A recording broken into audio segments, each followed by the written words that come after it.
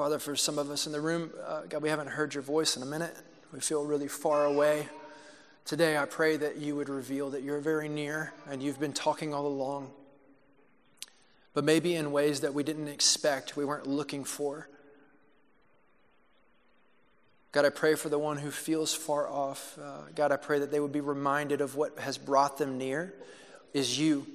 And God, if they haven't come to you, then the reality is that they are far off, but you're very near, calling their name with arms wide open. Lord, I pray that you would speak to us as we open up your word today. God, would it be illuminated in our lives? And Lord, I pray that as we speak the word, as we talk the word, that it would not just be talk, but it would penetrate to the dividing of our soul, God, that it would absolutely crush who we are and rebuild who you are. God, I pray that it would produce in us something that translate outward, that it would begin moving outside of ourselves, because we know that this is your move. And we pray this in your name, Jesus. Speak. Amen. Amen. Come on now. Anybody ready? Let's go. Let's go. Let's go. Let's get in this word. Man, if you got your scripture, we're going to be in Romans 12 still. And you're like, oh, come on now. That's like 10 weeks of Romans 12. That's okay. We're just still setting the stage. And if you've been with us for a minute, the title of this message is Love Doesn't Wear a Mask. Love does not wear a mask. And I want to, let's go down kind of where we've been. But we've started in Romans 12 and starting in 1 where he says, don't be conformed to the world, but be transformed by the renewing of the way we think. And he's basically saying we've got to be transformed from the inside out. Like there's no law that we can set in place for our life and say, do this, do this, do this, and then we are transformed.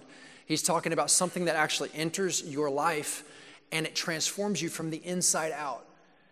And then we begin to operate the transformed life.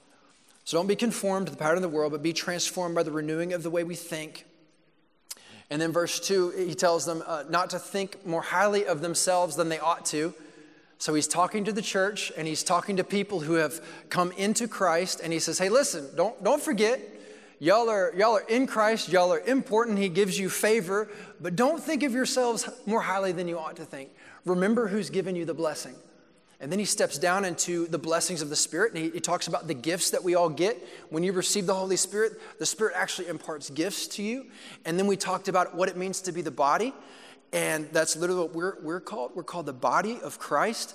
And that means, guess what? The full picture of the body is not the guy talking on stage. It's actually all of us together. And when we combine and actually use our gifting together, man, there's like a real tangible manifestation of Jesus. So when people walk in the church, they're meant to get a picture of who Jesus is, not just from a guy on the stage, but from the parking lot to the door, to the children, to everywhere you go, you get a taste of who Jesus is. You get a touch, you get a smile. It's like a breath of fresh air. I can't really describe it to you other than like refreshing. You know, when you leave church, you're like, I don't know what that was. I just feel alive, you know?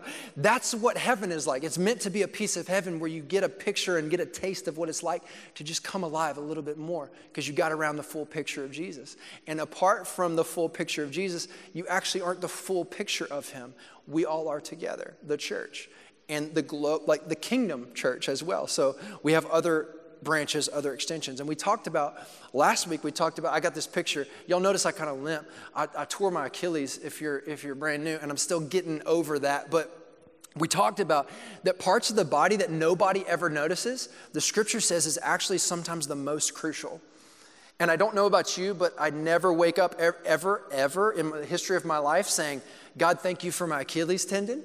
You know, like I never even gave it a thought, but now I do. And I promise you, maybe for the rest of my life, I'm going to wake up when I can move my right foot and think, oh God, thank you for my Achilles tendon, you know?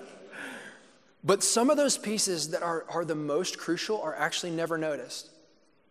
And sometimes the greatest temptation is when you're not noticed, we can start saying, hey, nobody notices me.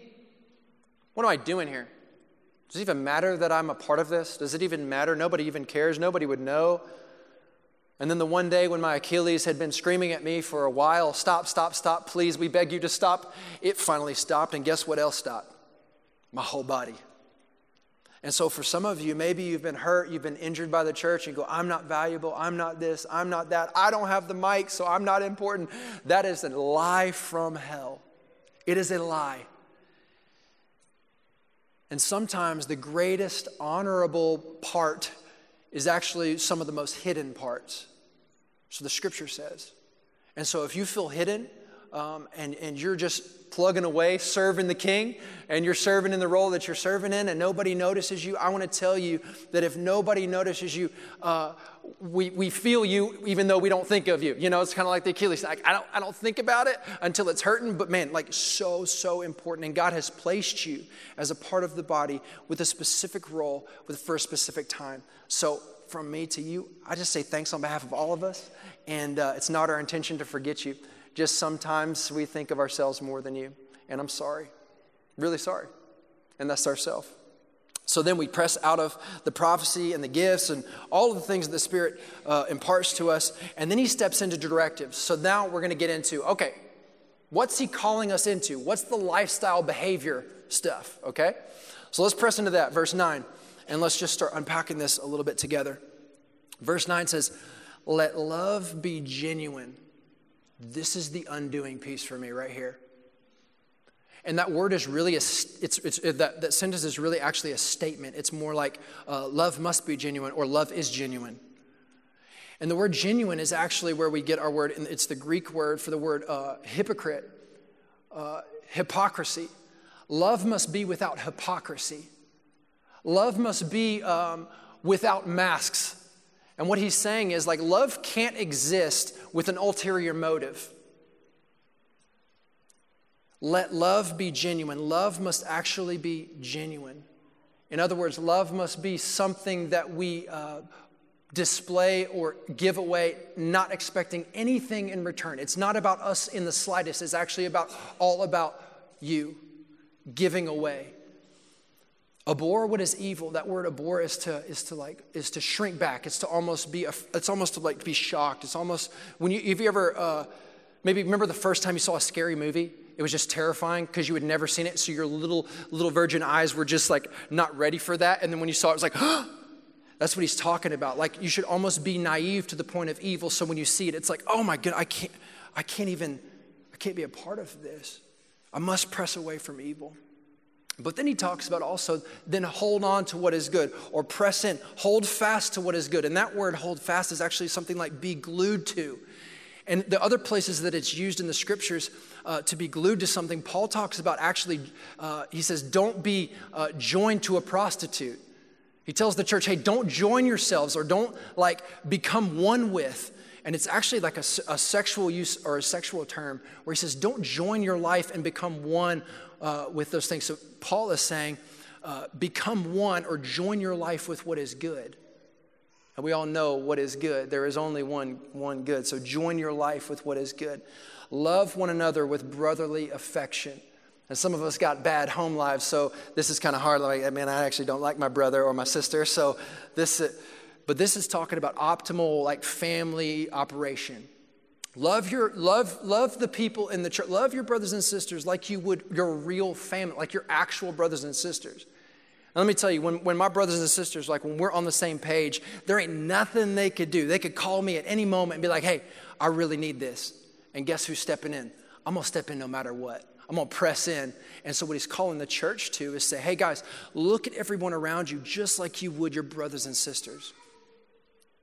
I'm not going to raise hands, but like, I don't know if I ever experienced that. Like, but that's what the church, the perfect picture of the church that he calls us into is actually to operate like you and me are brother and sister. And so if you need a thing, I'm going to give everything I can to bring what you need in your life. That's what he's saying. Love each other with a brotherly affection. Outdo one another in showing honor. That means be the first to actually give a score. And you say, wait, what? Yeah, be the first to give an honorable score or report. So most of the time, we're going to give honor when you have done something worthy of honor. So when you're worthy of a good score, like you've put yourself forward first, then we're going to give you a score of honor. We're going to go, oh, honor, because of what you've done. He's saying outdo means to go first. That means to give away honor first before they've earned it. What is Paul talking about? Press in for each other and actually you are honored.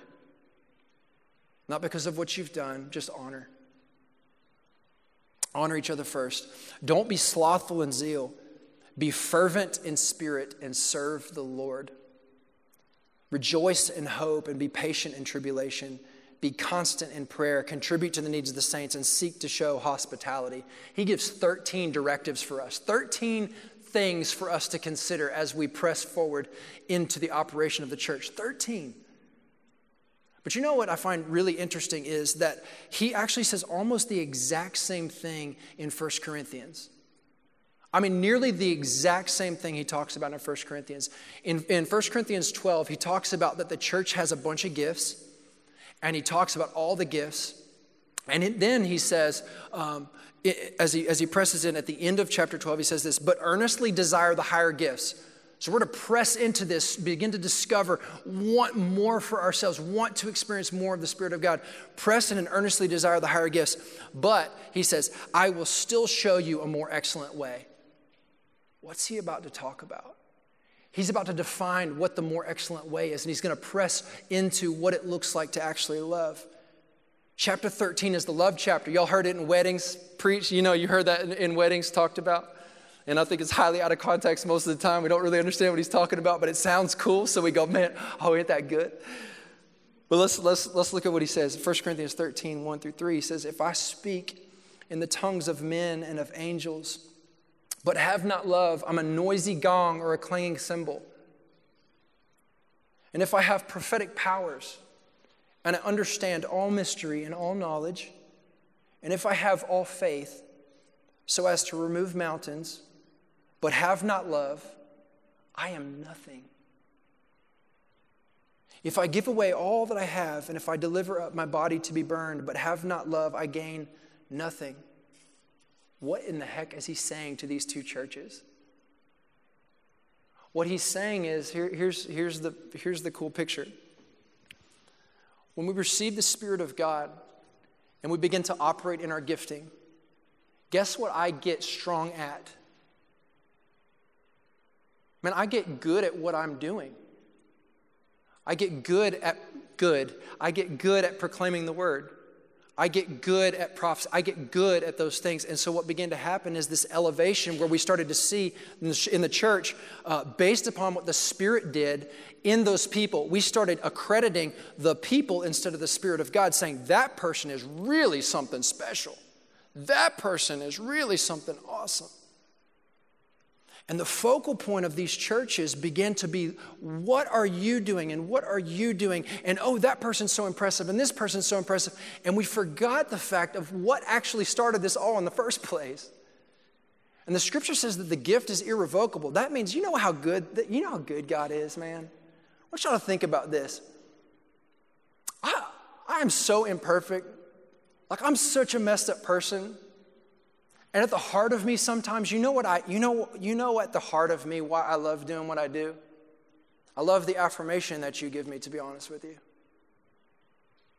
And the great temptation is for me to all of a sudden begin to posture myself and then use my gifting in a way that is to only get affirmation and not to actually tell you the truth, because I know actually what will be hard for you to receive. The great temptation for us in our gifting is to begin using our gifting for ourself and our own glory. Every single one of us, y'all. And it's the same in service when we're not being seen. And then when we start to feel offended or hurt and we don't like how they're not noticing me. Well, you know what really started way back here was I actually was serving so that you would notice me.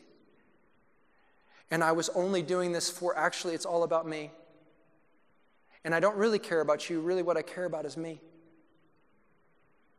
you say, gee, that's so harsh. Like, they don't know. I understand. I really understand. But I must tell you this truth, and I've got to bring the heaviness for us to actually see and understand what it is that's piling against us. And any good communicator, like when we talk about this, we build the case against ourselves, and then the hero enters the story. So everybody okay? We good? We good? The case is building. We're starting to see. And I want to tell you how this crushes me, because I went and I shared the personal piece. I went and shared this week to a group of leaders downtown. Young group of leaders, okay? And I'm telling you, when I have to open up the Word, I believe that God makes me live some things that I'm talking about. And I had to talk about race. Praise God. You know, and it's just, it's heated. Race and divide and gender. I had to talk about what divides us as people. To young leaders who all got opinions, you know what I'm saying? So I'm sitting there and I'm speaking my piece and I'm opening up the scripture and I've gone through my whole case, and it comes time for questions, and this girl, she looks at me and she says, I want to say something. And she said, well, I don't know how to say this, so I'm just going to go ahead and say it. You know when somebody says that, they're like, take a deep breath, prepare yourself. I'm about to get in this thing, you know? And she goes, I guess I'm going to sleep good tonight no matter what. So I'm just going to say it. I was like, oh God. What did I do? She says, I don't really know what it is. I don't know if it's like how you said it or kind of, I don't know. She kept like, I don't know if it's you, but I can't receive anything you're saying. And I'm like, what you just said to me was, I don't like you. I actually don't like you. I didn't hear anything you said because I don't like you. You know how that feels? Like in the moment, I'm like, ow. Oh, why do you say that?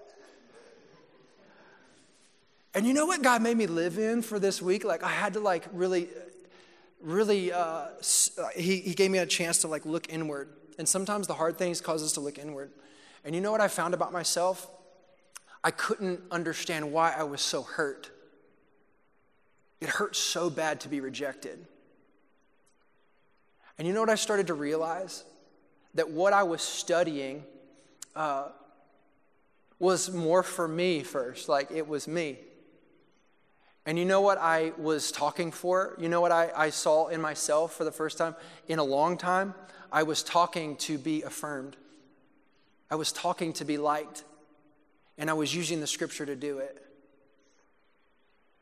And God showed me, man, that, Jay, you're offended because you've made it about you.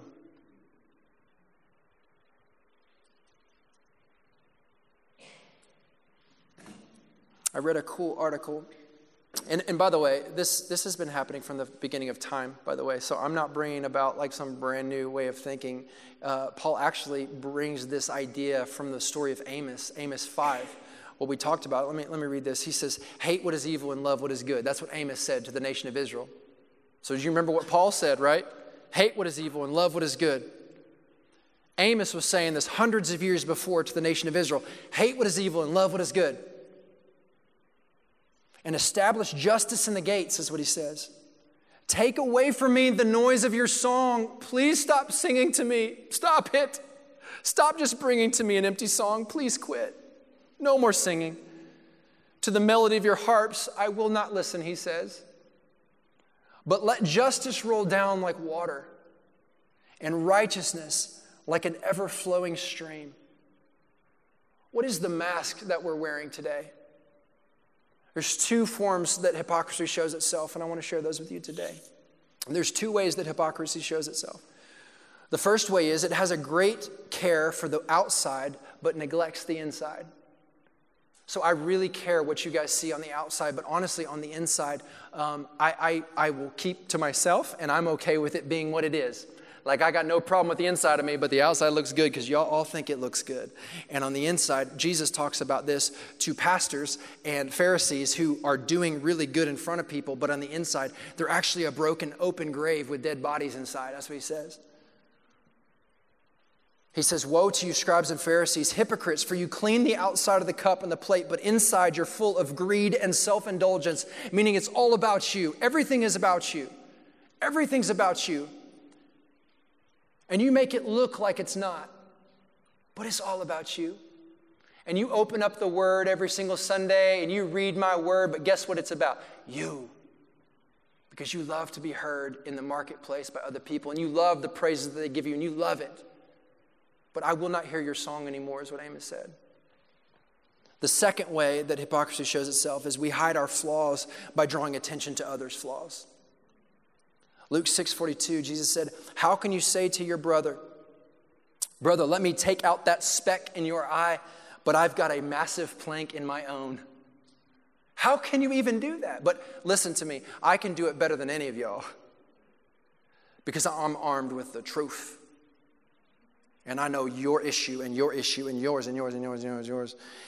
And I don't say never, but I rarely bring that back into my own life and say, God, would like a mirror you reveal to me my plank? Because I got a big one. I've got a big plank in my own eye. But he continues and he says, if first take the log out of your eye and then you will see clearly to take out the speck that is in your brother's, then you're actually going to understand how to walk with people and help their life actually be healed. But not until you first see your own issue and can you actually help others in their issues. We've got to see ours first. And so that's what I want to reveal to all of us today, the same message that Paul preached to two churches, and then Amos said it to the nation of Israel. And listen, if he said it to all those people, what should we hear today? How should we consider this message for us today? What is the message for you today?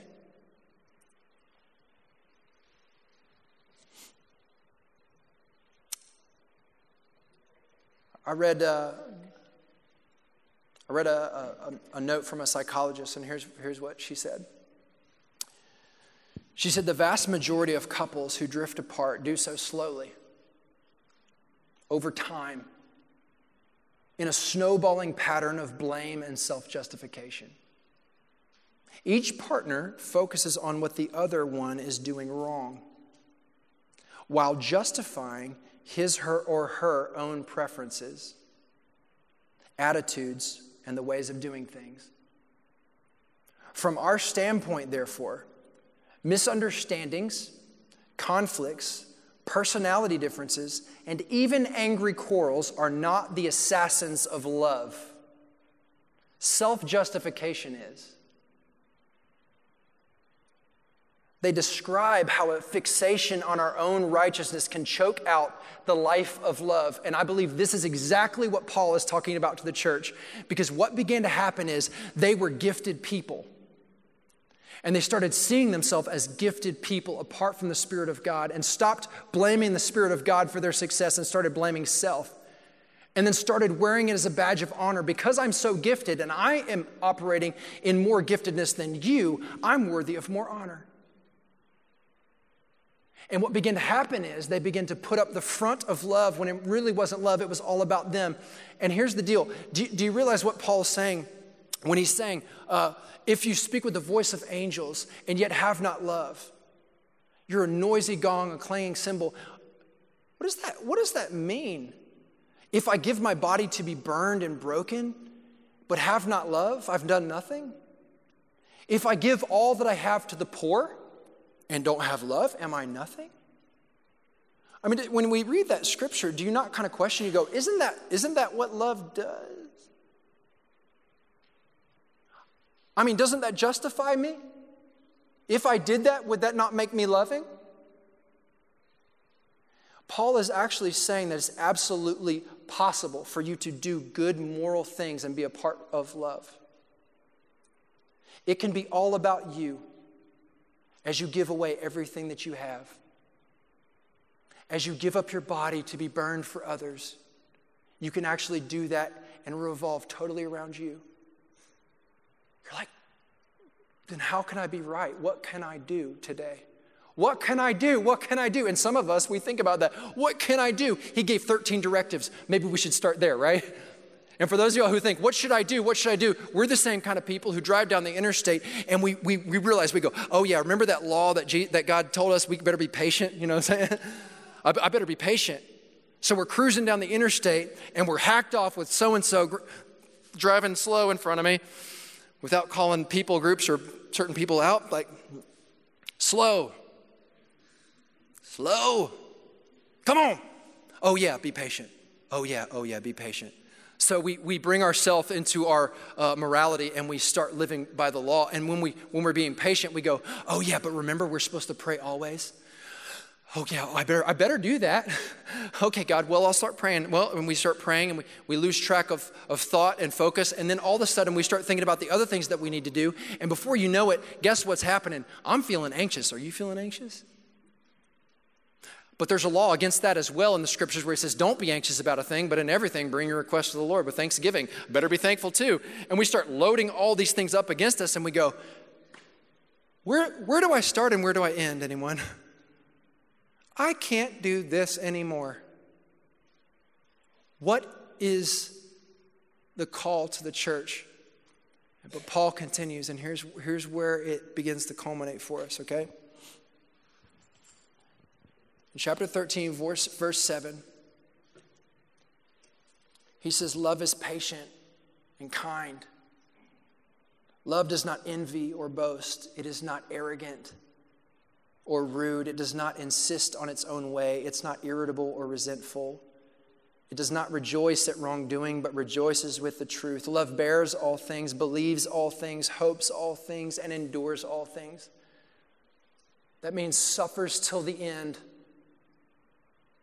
That means never stop suffering for somebody. That means I'm in it no matter what. That means I'm believing everything, the best in you. I'm hoping the most for you. I expect the best for you. And you go, okay, Jay, thank you. Now I've got my list. I will start doing that, and then I will be justified. But what he's actually saying is, if you've said that today, then you've stepped into the death of love in your life. The very first mask.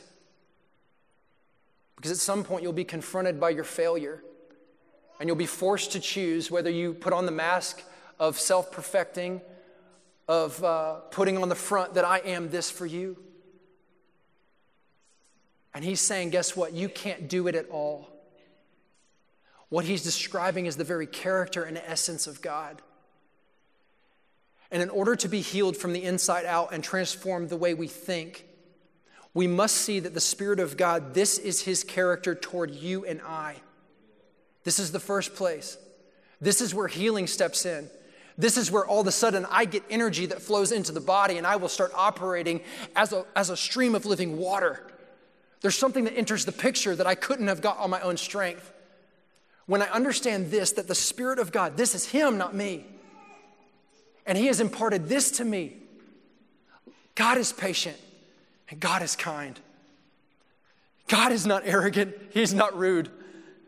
He doesn't insist on his own way. In fact, he's called every single one of us in here today free will and said, come, please come. I've been calling you all these days. Come, come, come. But he didn't force you in here. He called you in here. It does not rejoice at wrongdoing. God doesn't rejoice over wrongdoing. And he rejoices with you in the truth. God bears all things. He believes all things, and he hopes everything.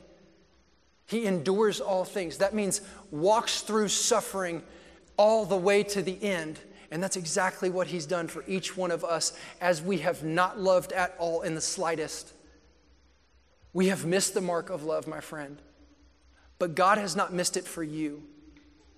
And here's the healing that takes place in our life, is when we realize that it is by unmerited favor that he has bestowed love upon you. It is undeserved. And he is such a good father. What Paul is saying is, what is the power of God? What is this thing? Remember what we talked about in Romans 1. I'm not ashamed of the gospel. It's the power of God for salvation.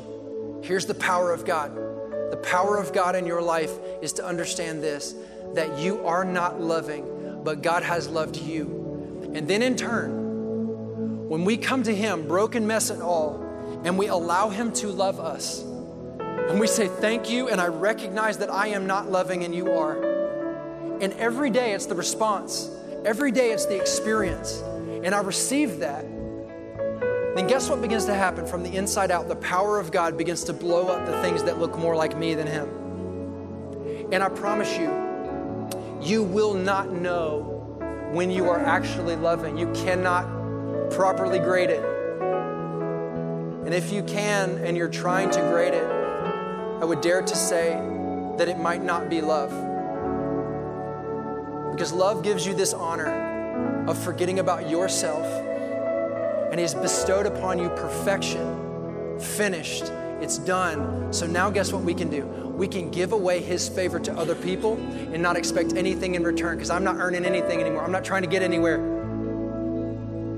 This is the power of God in our life. This is what begins to bring transformation in our hearts and our souls and our minds. So let love be without a mask today. I want to invite you to take off the mask. I really do. It is freedom for your soul. Would you stop pretending like you got it together and know that you walked into a hospital together? Come on now. We all in triage, y'all. Seriously.